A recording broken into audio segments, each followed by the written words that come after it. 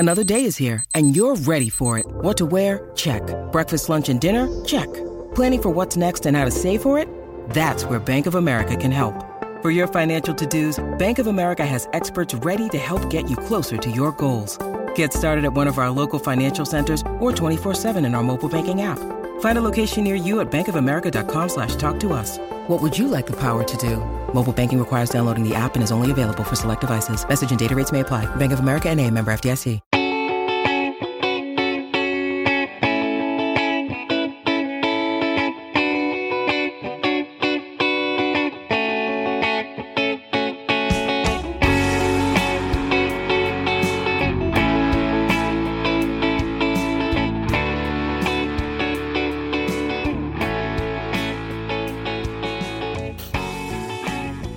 Welcome to another episode of Purple Insider. Matthew Collar here, and it is a Monday morning Murph with Brian Murphy. What is going on, Brian? Are you celebrating Victory Monday after a magical performance at the end by the Minnesota Vikings?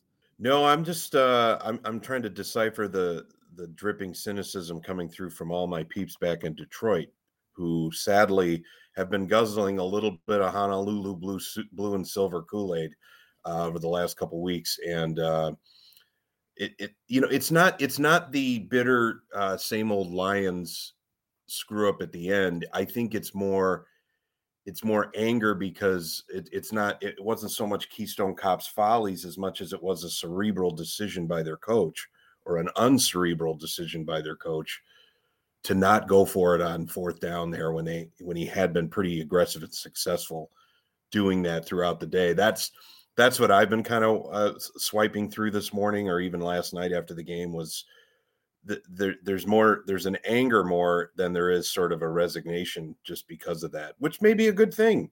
Maybe that means that your team is growing up a little bit more when you can question an NFL coach's decision on its merits, like a lot of fan bases do every Sunday evening, Monday morning, rather than just knowing, you stumbled into a loss because you're cursed forever as an awful franchise.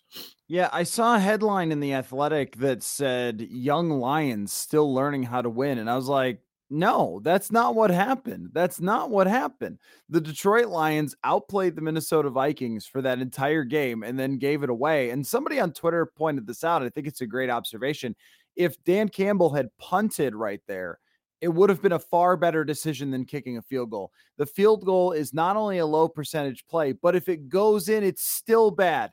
Even the best opportunity or the best outcome from that position is still bad. If they're up by 6, the Vikings still have a great chance to win, getting the ball back with time. If they had pinned them inside the 5, and the Vikings have no timeouts, and Cousins does have a tendency historically to kind of run the clock out on himself by throwing in bounds, like that would have been a better choice. They made the worst choice possible and gave the game away. And not only that, but the way that they played in the second half after going up 10 points was like they were up 30 points.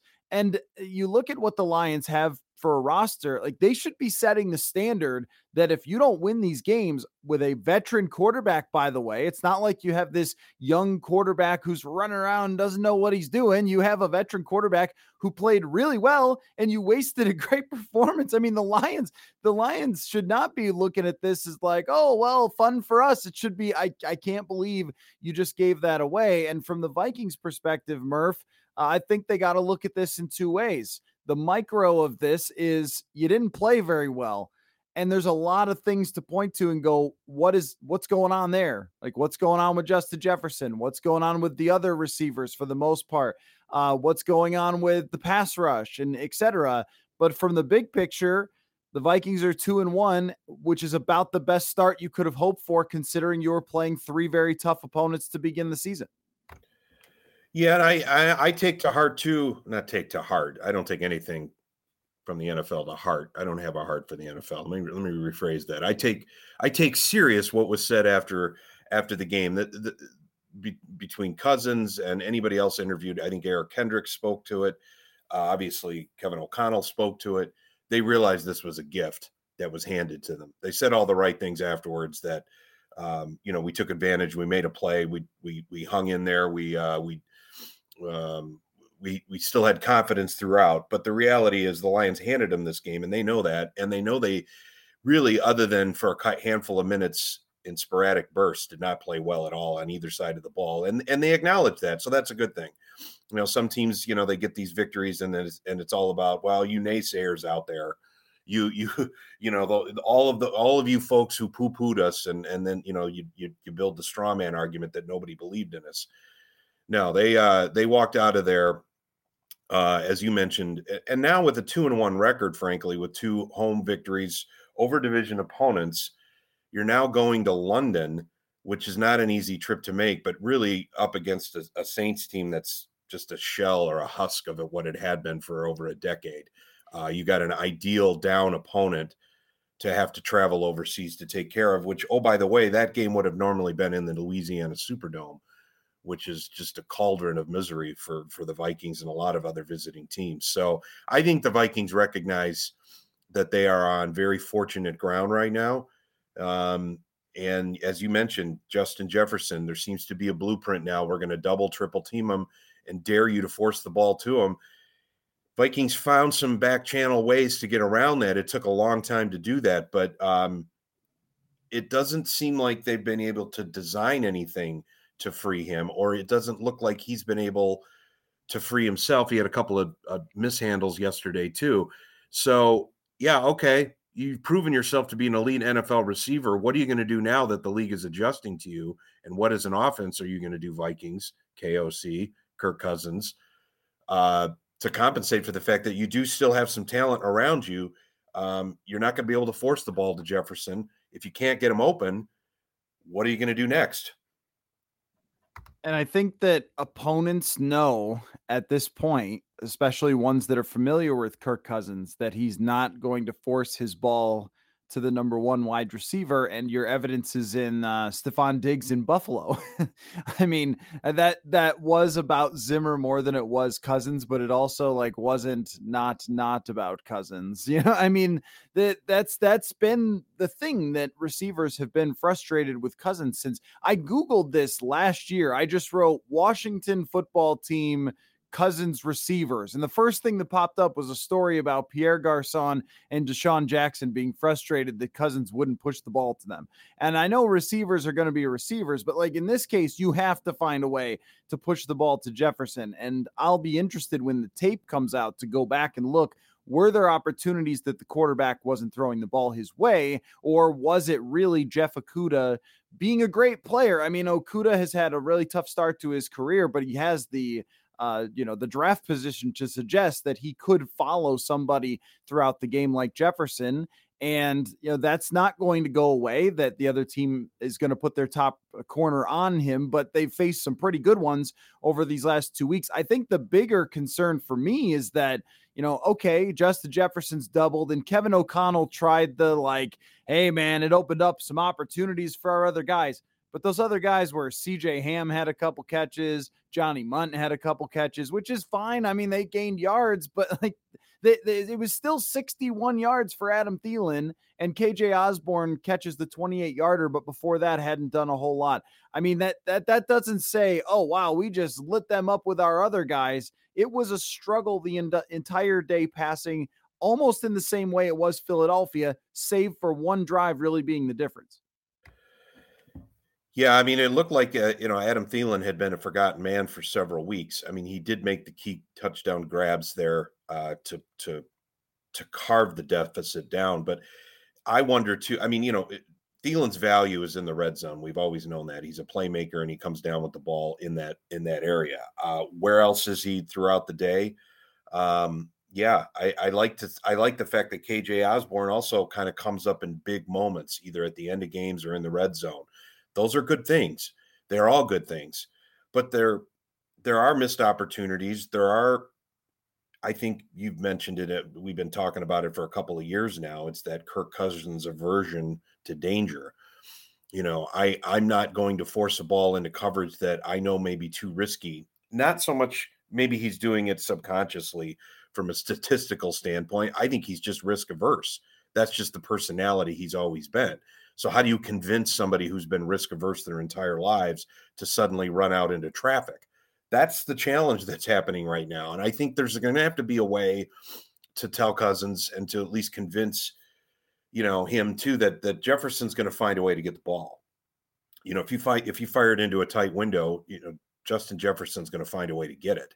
I mean, there may be times where it's knocked down. There may be times where you're a hair off, and there may be some interceptions down the road. I mean, I think people can live with those if you're being aggressive and you're targeting your best player, not if they're constantly killing drives or constantly killing red zone drives.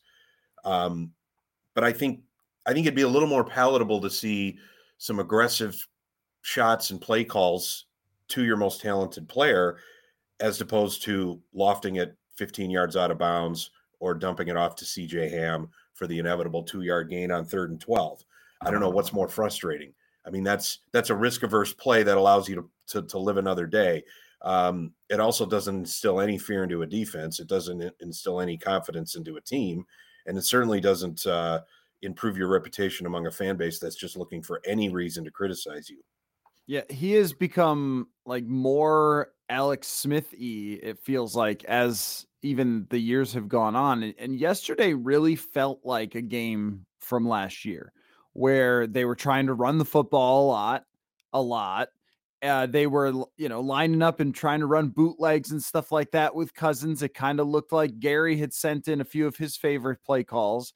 And then the defense was good enough to keep them in a game when the other team really stops trying to score. I mean, after the Jamal Williams touchdown and subsequent thrusting, the Detroit Lions just really didn't try to score. I mean, they were running the football on 1st and 2nd down, and it just seemed like we're going to run the clock out like it's 2003.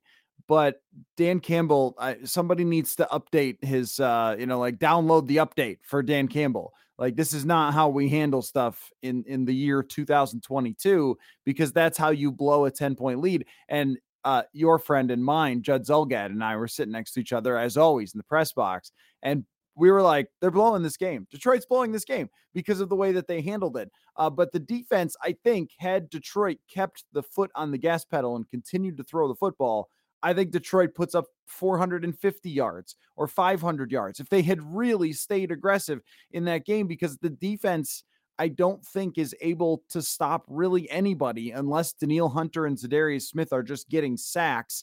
And going forward, they don't face any scary offenses. So this could look improved in the next 2 weeks. And then when they face some better offenses down the stretch, I think it could be problematic. Particularly without Harrison Smith, if he can't come back and make the trip over to London, or if they suffer any other injuries. But so they've got these issues on offense they're dealing with. The defense doesn't really need to be debated because no one's liked what they've seen over the last 2 weeks. But the NFL is bad this year, Murph. It's just bad. What is going on? Like, I'm watching last night's game. San Francisco can't complete a pass. I saw enough of the Packers game. They won 14-12. Neither of those two teams had anything going on.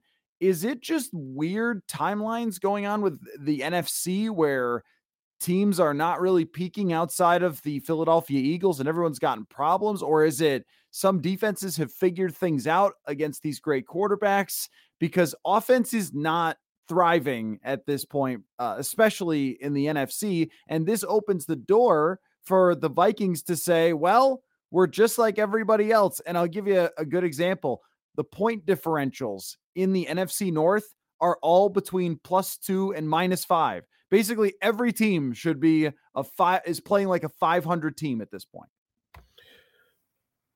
I'll answer chronologically backwards here, I guess. The Vikings should look at themselves as, if not us now, when. There's no reason to believe that they cannot find a pathway into the postseason based on just what we've seen through the first 3 to 4 weeks, or 3 weeks, actually. It feels like 4. Some of these games have just been awful to watch. So yes, I think the Vikings, have a path certainly for the division. And if why not us? I mean, I think that's what a lot of teams are going to be saying, certainly right now, until the weather changes and, schemes are baked in and injuries take hold, and then your true identities kind of show up. I think the Vikings are playing with house money right now, clearly with their win yesterday, but also just their attitude.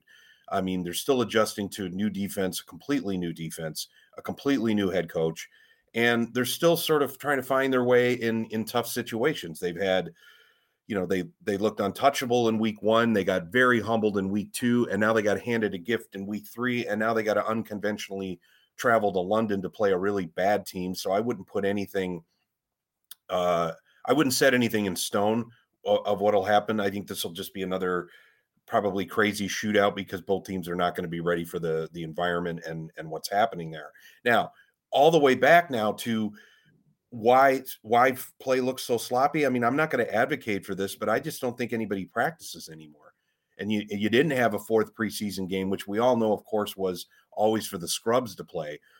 But I mean, did any Viking starter of significance make any contributions in the preseason? I mean, I understand why that's being done. You're trying to preserve body and mind, both long-term for these guys, but also over the course of a season. But there's a sharpness that's been lost there. I mean, if you go back 30, 40 years, you had 6 preseason games. I mean, they started July 15th and went to Labor Day. I mean, they were long 2-a-day grind fests that beat these guys up, but they also honed them into pretty sharp units as well, on both sides of the ball back in the day. I'm not advocating for that again, but I think you're seeing a little bit of a byproduct of that. At least that's my humble opinion. When you need mealtime inspiration, it's worth shopping Kroger, where you'll find over 30,000 mouth-watering choices that excite your inner foodie. And no matter what tasty choice you make, you'll enjoy our everyday low prices, plus extra ways to save, like digital coupons worth over $600 each week. You can also save up to $1 off per gallon at the pump with fuel points. More savings and more inspiring flavors make shopping Kroger worth it every time. Kroger, fresh for everyone. Fuel restrictions apply. This episode is brought to you by Shopify. Whether you're selling a little or a lot, Shopify helps you do your thing, however you cha-ching. From the launch your online shop stage, all the way to the we just hit 1 million orders stage. No matter what stage you're in, Shopify's there to help you grow. Sign up for a $1 per month trial period at shopify.com/special offer, all lowercase. That's shopify.com/special offer. Yeah, I think there's something to that. And at the same time, like statistically this year versus last year is quite a bit different. So like last year, I'll have to pull this up again. It takes a little work to figure it out, but I was looking at the start to the season last year, what the combined quarterback rating was for all quarterbacks at the beginning of the season. And it was like 10 points lower this year than it was last year through the same time, through the first couple of weeks. And I'll have to get the exact stats on that. But I think that part of the reason is because when you go down the quarterbacks, like particularly in the NFC, I mean, there's just a lot of really bad ones. Like Dak Prescott is hurt. Daniel Jones is not good.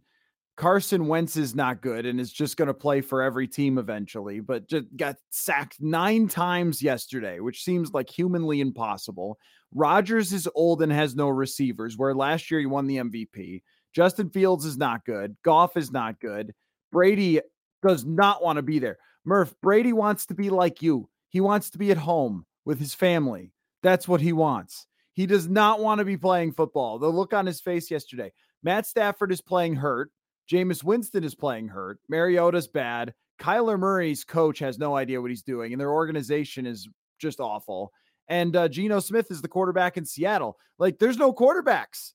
I think that that's a huge part of it. And Jimmy Garoppolo is just still like Jimmy Garoppoloing out there. But looks like, he didn't practice that much this year and really wasn't ready for this and wasn't, he never expected to even be playing. And so he was awful last night against the Broncos. But I think that's the main culprit.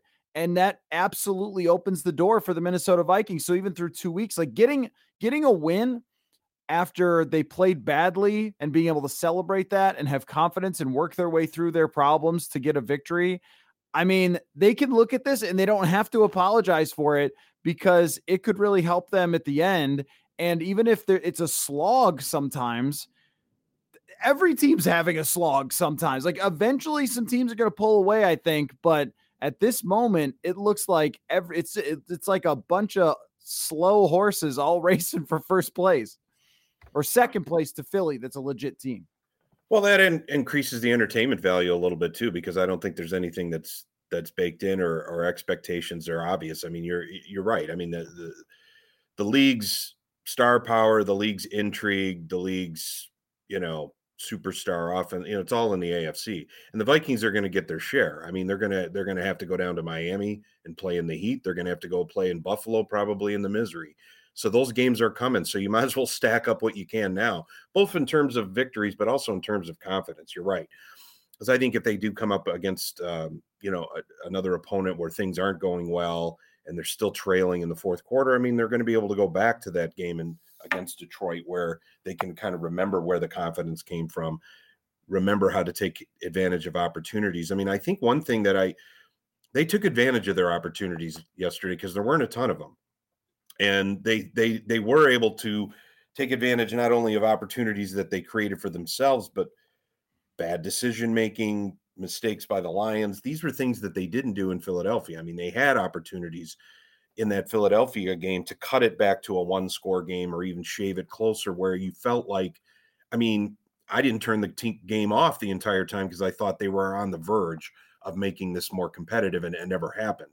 It did happen this time. They were within striking distance, and it was really, it really does come down to Dan Campbell here. I mean, Dan Campbell's hubris throughout the game of going for it on fourth down. I think on the opening drive, they were 4th and 6, and he converted to build up that lead, 14-0. I think they were 0-3, 0-4 on third downs, but perfect on fourth down conversions, which just makes you wonder what he was thinking late in the game. If you had gone this route and your field goal kicker had already missed from 48, why are you attempting a field goal at this moment when even if you fail on 4th and 4 at the 30, you're still pinning the Vikings deep.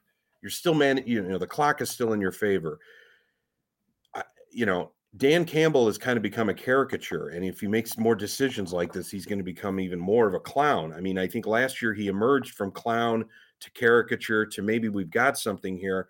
Hard Knocks kind of turned him into a little bit of a throwback guy you want to be around. And now, he comes out and he makes the decisions that he's making that kind of harbor back to, well, you're just a tight end and you're making tight end football meathead decisions based on emotion and not on logic. So that's just a long-winded way of saying the Vikings had opportunities against Philadelphia and didn't take advantage. What they were given yesterday, I think they can make some hay out of this long-term emotionally, psychologically, as these tougher games come up.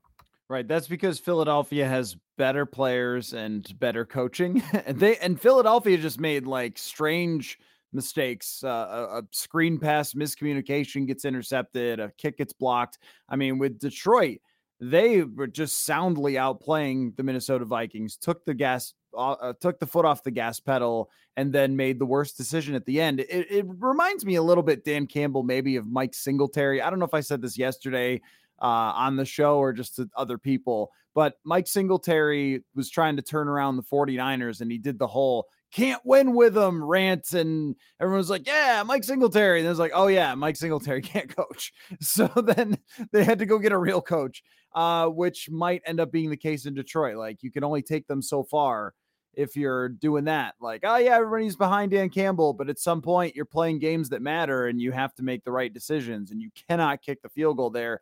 But that's why with this win, I keep swinging wildly back and forth between when I analyze the football team, there's just a lot of things that I'm not sure can get better. Justin Jefferson is going to have big games and he's going to rip people apart. And, you're not going to keep him below 40 yards very often, or yesterday was his lowest that he's ever had in 16 yards, but that's not going to happen very often. So I swing back and forth, though, between going like, man, I don't know if they can really cover anybody, and they're not getting the pass rush they expected. And, that I think that Detroit, if they had run to the edges, probably would have done better. And they still ran for a bunch of yards and this and this and this and this. And they missed 2 field goals from Greg Joseph and on and on. And then I go, but they're 2-1 and everybody else is bad. And I just like keep coming back to this and thinking like, well, here's the thing with the Vikings though, after that game, like they made decisions to the point where they have to win. So I think the result for us has to kind of be over everything, but also when you made decisions to win and this is your team, it's sort of like this is your king is like, this is your team. Like this is the group that you said we got to go all in on and hurt ourselves in the cap in the future and everything else. Like this is it, because so far it's just not that impressive. No, and I don't know if they're in a position where they need to worry about, what everything looks like right now either. Because I don't think they're really, I don't even know what they're selling right now, because what they're selling is what they've had in the past. So they're repackaging is what they're doing. So I don't necessarily, I look at it at like they're trying to gain some credibility. O'Connell especially is trying to gain credibility. I think Cousins is trying to find a place to just come in for a soft landing a little bit, because it's been such an exhausting 4 years with him. I think if they can find a way to get back into the playoffs with him and at least bring out a little bit more success before they have to inevitably make their financial decision to move on from him, then it isn't a complete loss. But I guess where I'm getting at is there's so much about this team we already know in terms of personnel and what they've already accomplished or have failed to accomplish. But there's so much of the regime and the coaching staff that we don't know. That's what I'm kind of finding out is like, how are they responding? How are they responding to adversity? How are they responding to failure? But how are they responding to the guy that's commanding them? I think so far, I think they're all in on Kevin O'Connell. I mean, again, I'm only judging this based on post-game quotes, week-long quotes, reaction shots on the field. Watching Dalvin Cook and an injured Dalvin Cook and O'Connell celebrate after that game-winning score. I mean, you can't make up emotion. I mean, these guys want to win for him. They want to be successful. It behooves them, but it also, I think they generally like and respect who Kevin O'Connell is. So I'm constantly watching as we move along here, how they respond to certain events in a game, certain calls that don't go their way, drops, mistakes, general phases of adversity. I mean, they were booed pretty harshly yesterday. You were there. It came through on the screen at halftime, certainly.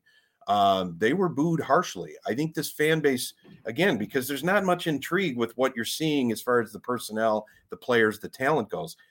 We're all accustomed to what these guys can do. It's how they react in certain situations. And, if I'm a Vikings fan, I'm feeling great today, not because we pulled one out of the fire, but because we had the mettle to kind of do it. And when I say we, I mean the team. This is a game that I think a year or two ago would have gone down in flames easily, just because of the mood and the emotions and sort of the resignations maybe on the sideline. That didn't happen. I don't know how many. You don't get that many opportunities to win on emotion only. But you could make an argument that they won that game on emotion yesterday. Yeah, I don't know. I think they won. Yeah, they won that game a few times last year, and they lost that game a few times last year. That was every game last year, right? Where you're like, yeah, I don't know if they played well, but I guess they won, or they didn't play well and they lost right at the end, and then people would say it's not their fault if they lost right at the end, and so forth. So I think we're going to end up with a lot of those discussions.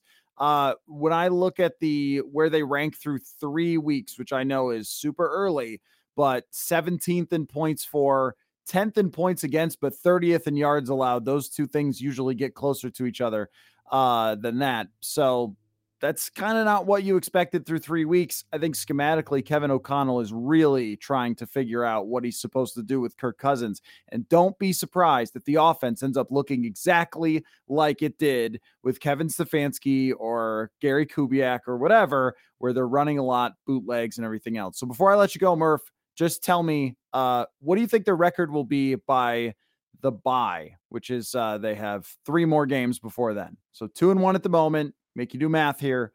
3 more games. What's the record before the bye? 3-2. That's not right. That's only 2 games, right? I was just gonna let that one sit there for a second.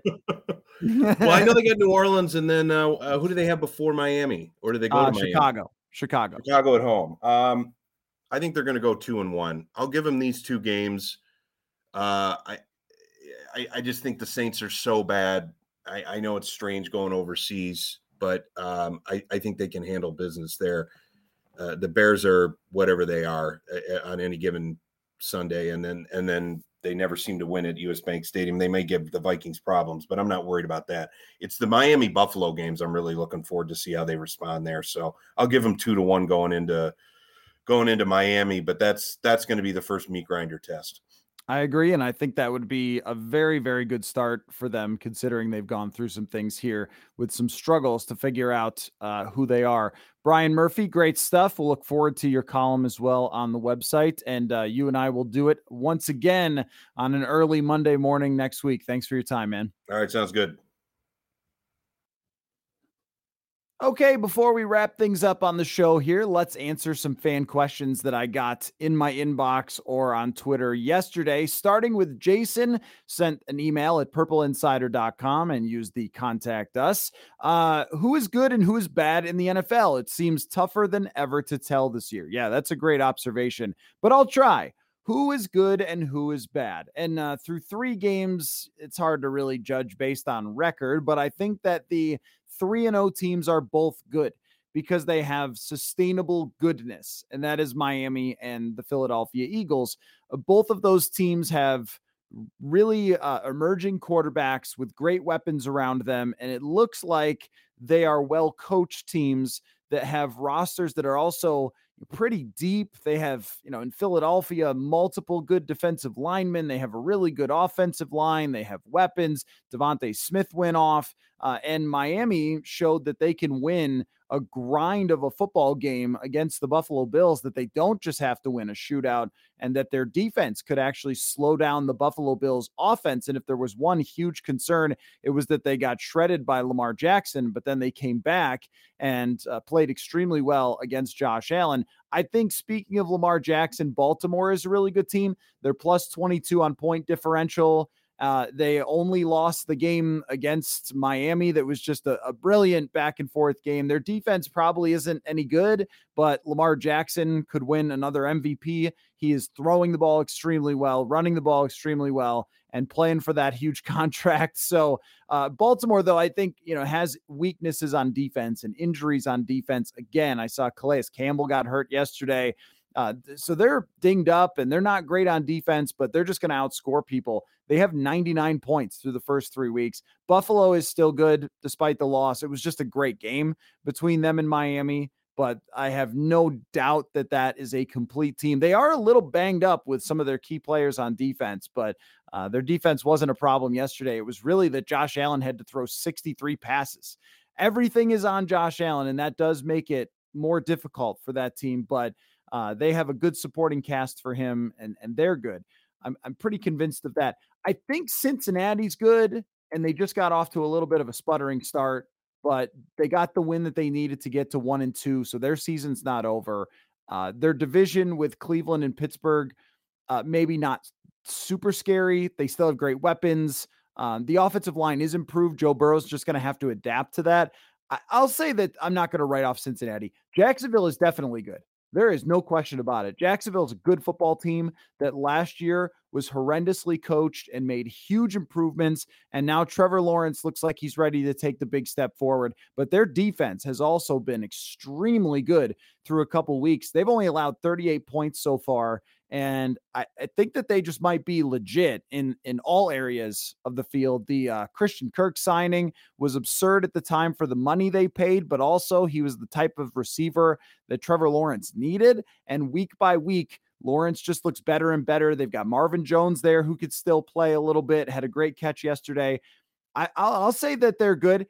Now, after that, though, Justin Herbert playing with an injury really, really concerns me. The Raiders are just bad. I think New England is probably bad, and it's not going to be able to score on offense, not only because of Matt Patricia and Joe Judge being their coordinators, but also that Mac Jones has been hurt multiple times already in these first few weeks. That is a big problem for them. And it might be a similar situation to maybe like Baker Mayfield, that came into the league, played well right away, and then took a step back with some bad coaching before he could take a step forward. And maybe New England will decide to hire an offensive coordinator in the future. So I think, and as far as deciding who's good and bad, like I said, the Eagles, I think we'd all agree are good. Dallas, I'm really not sure of, but I think that Dallas can be good when Dak Prescott comes back, but I'm not 100% convinced of that. Green Bay, Chicago, Detroit, Minnesota, none of these teams have shown to be good so far. They're all at this point mediocre. And with Green Bay, they get the benefit of the doubt from everybody, but they put up 14 points against a good Tampa Bay defense yesterday. An unimpressive performance for them. And then even their game against Chicago, they almost let Chicago back into it. So not impressed by Green Bay as a whole. And they've only scored 48 points here through 3 games. Carolina, New Orleans, Atlanta, Tampa, like none of those teams are really standing out. The only thing you might say is that at some point, Brady's players are going to come back, that I think it is a big deal that Tom Brady doesn't have any of his weapons. I mean, Chris Godwin and Mike Evans are both out yesterday. Evans got the suspension. That's just a silly decision by Mike Evans to go push Marshawn Lattimore. But when you're playing in a game where it's all backup wide receivers, like Tom Brady used to do that, where he would make those guys great. I don't know if he can do it now. And the Rams, I think, probably are good. San Francisco, I would have said before yesterday, is a good team, but now I'm not really convinced after a horror show of a football game against Detroit, and Arizona and Seattle are both bad. So that's kind of a rundown of the entire league and what I think.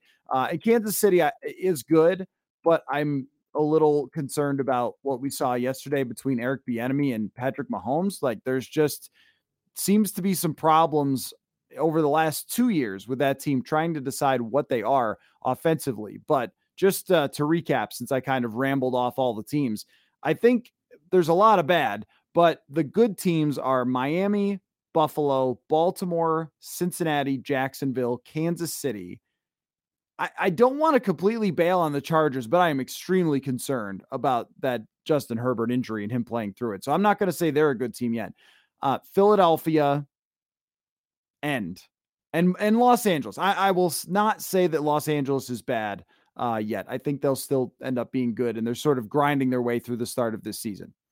On to the next question. Why, this comes from Bernie via email. Why is Kirk the way he is when things break down? Yeah, that's a good question. Because he doesn't have any athletic ability. I mean, it's just a fact. Like I've brought this up before, I think, but if you look at Kirk Cousins' athletic scores, even going back to the combine, and that was in 2012, they are in some of the lowest percentile of any starting quarterback in the NFL. And that's not just because the NFL has a lot more freak athlete quarterbacks. Even just decent athlete quarterbacks like Mac Jones scored way better on athletic scales. And Kirk Cousins, even what Jared Goff did. Jared Goff is a much better athlete on paper than Kirk Cousins. And you saw him move a couple of times away from the rush. That's just stuff that Cousins can't do. He can't escape and run away from people, which means he has to get rid of the ball or get smacked. And the reason that Cousins has been one of the reasons that he's been so healthy, I'm sure he takes care of his body really well, but they all do, is that he gets rid of the football. And he gets pushed down after throws sometimes, but he doesn't take very many big hits, big sacks, because he is just getting rid of the football at this point. In his career, he has at times, but now he's into the latter part of his career. And I think he's changed the way that he plays a little bit, because when he first got to Minnesota, I thought he hung on to the ball too long, and I felt like he was getting strip sacked and taking too big of hits in 2018. But now he doesn't take a lot of hits or knockdowns or pressure. I mean, still takes pressures, but he's getting rid of the ball a lot. His pressure to sack rate, they actually have this, how often a pressure turns into a sack. And I don't have it through the third week. The stats aren't updated yet fully, but last year it was very low. Like when he got pressured, he just got rid of the football. And I think that's part of him understanding that his athleticism is not very high. and never really was, but has gone down since as far as his physical skill. I don't know if it's anything more than that with Cousins.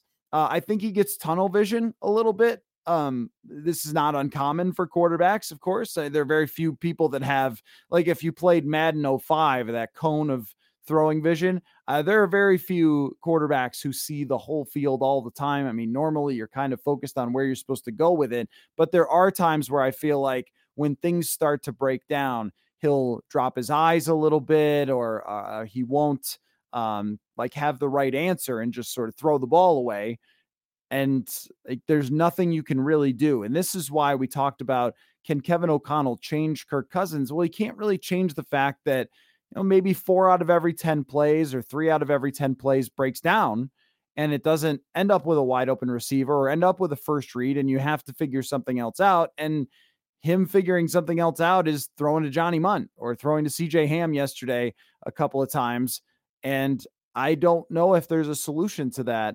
And that's kind of why they ran the bootlegs and stuff. That was the solution to it, because if you run those play actions and bootlegs, they give very defined reads and they give deep options for him to get away from the rush and set his feet and throw down the field. The problem is that defenses started putting in solutions to those bootlegs. Like they started, okay, when the other team is lined up in an I formation, there's a decent chance it's a bootleg. So if it looks like a bootleg, defensive end, you come up field and you go right at the quarterback. And we saw it yesterday against Detroit, where that's exactly what Detroit did on the one that the Vikings tried to run. And Cousins was able to, I think, check it down, but not able to find his deep option.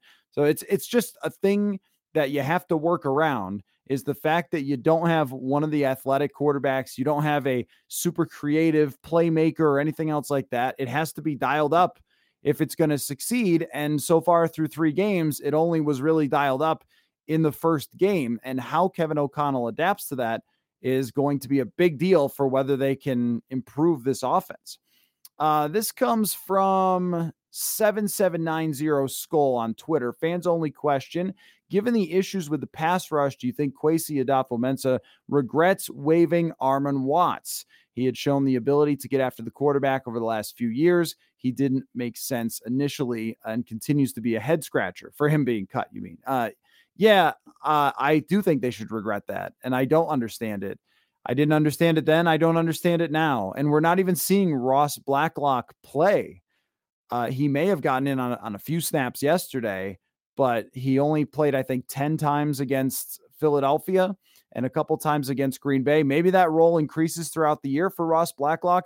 Blacklock was supposed to be very similar to Armon Watts, but maybe a better fit in their mind. He was not a very successful pass rusher in Houston, but that was kind of his thing. Armon Watts throughout training camp, I thought, looked fine. And over last year had a good pressure rate. Why they decided to move on from him, maybe it was contract related and they thought that, well, you're just going to have him and then lose him. But that seems galaxy brain to me. You want to think about like the short term here with this team that you're trying to win with and have the best you can get. And he was the only guy who could provide interior pressure. They're playing Jonathan Bullard and James Lynch kind of a lot. And those guys, at last check, and if this changed yesterday, I'll have to update it, but I don't think it did. They have not pressured the quarterback a single time. And I didn't see one yesterday. So, I mean, maybe PFF marked down one, but because those numbers aren't out yet. But yeah, like those guys aren't pressuring anybody. The Armon Watts cut is weird. I won't really understand it. Like, and they praised Armon Watts. So he had a great camp. We just thought this was better for our football team. It's like, well, that's not really a good explanation for cutting a player who was a very solid, and this is even by the efficiency numbers, a very solid pass rushing defensive tackle for a rotational role last year. And they are rotating a lot. So why are you cutting him? I have to say that is one that we should go back to. We haven't really so far because we're kind of letting it play out, but that we should be going back to and saying, I don't really get it. If Ross Blacklock doesn't take that same role and start getting after the passer. So I think that's a very reasonable criticism to wonder. You only really have 2 guys who are rushing the passer. Why did you move on from one that proved that he could do it last year? All right. This from CJ McCauley on Twitter.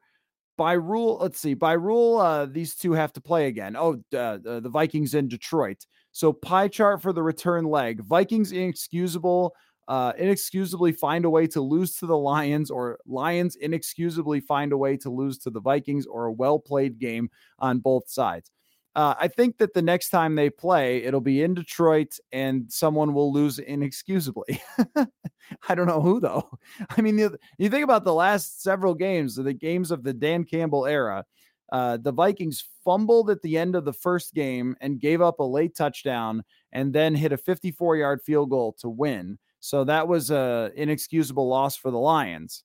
And then you had in Detroit that last second Jared Goff drive where it was an inexcusable loss for the Vikings. And then yesterday, inexcusable. So I would give maybe 49%, 49%, and then 2% both teams play a good game. I don't know. Yeah, I mean, no, this is what it is. I'm just kidding. But like, this is what it is to play in the division, is oftentimes these games are close because the opponents are familiar with each other, even if it's not coaching staffs who are familiar, but the players, they understand the strengths and weaknesses of Kirk Cousins. Like, they get it. It's very clear that Aaron Glenn knows how to slow down Kirk Cousins, and they have to solve that because now 2 weeks in a row, teams have put things on tape that have really worked against the Vikings offense, and the offense needs to be your driver.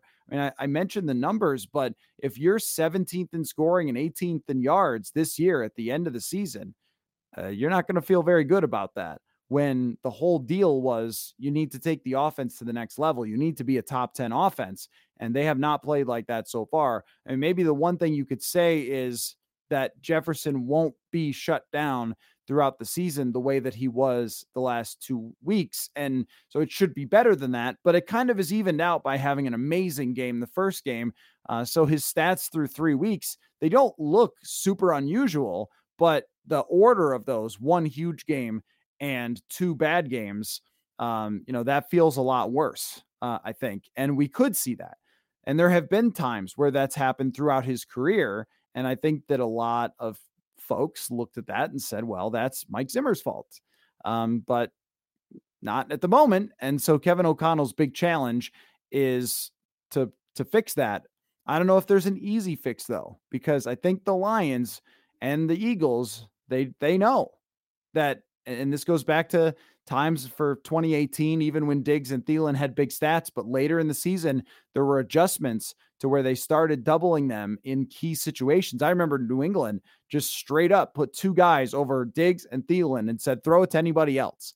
And they weren't able to do that against New England in that game. So, I think that that's kind of out there, and it's going to be Kevin O'Connell's job to find the solution. So anyway, we'll have a lot to talk about leading up to London later this week.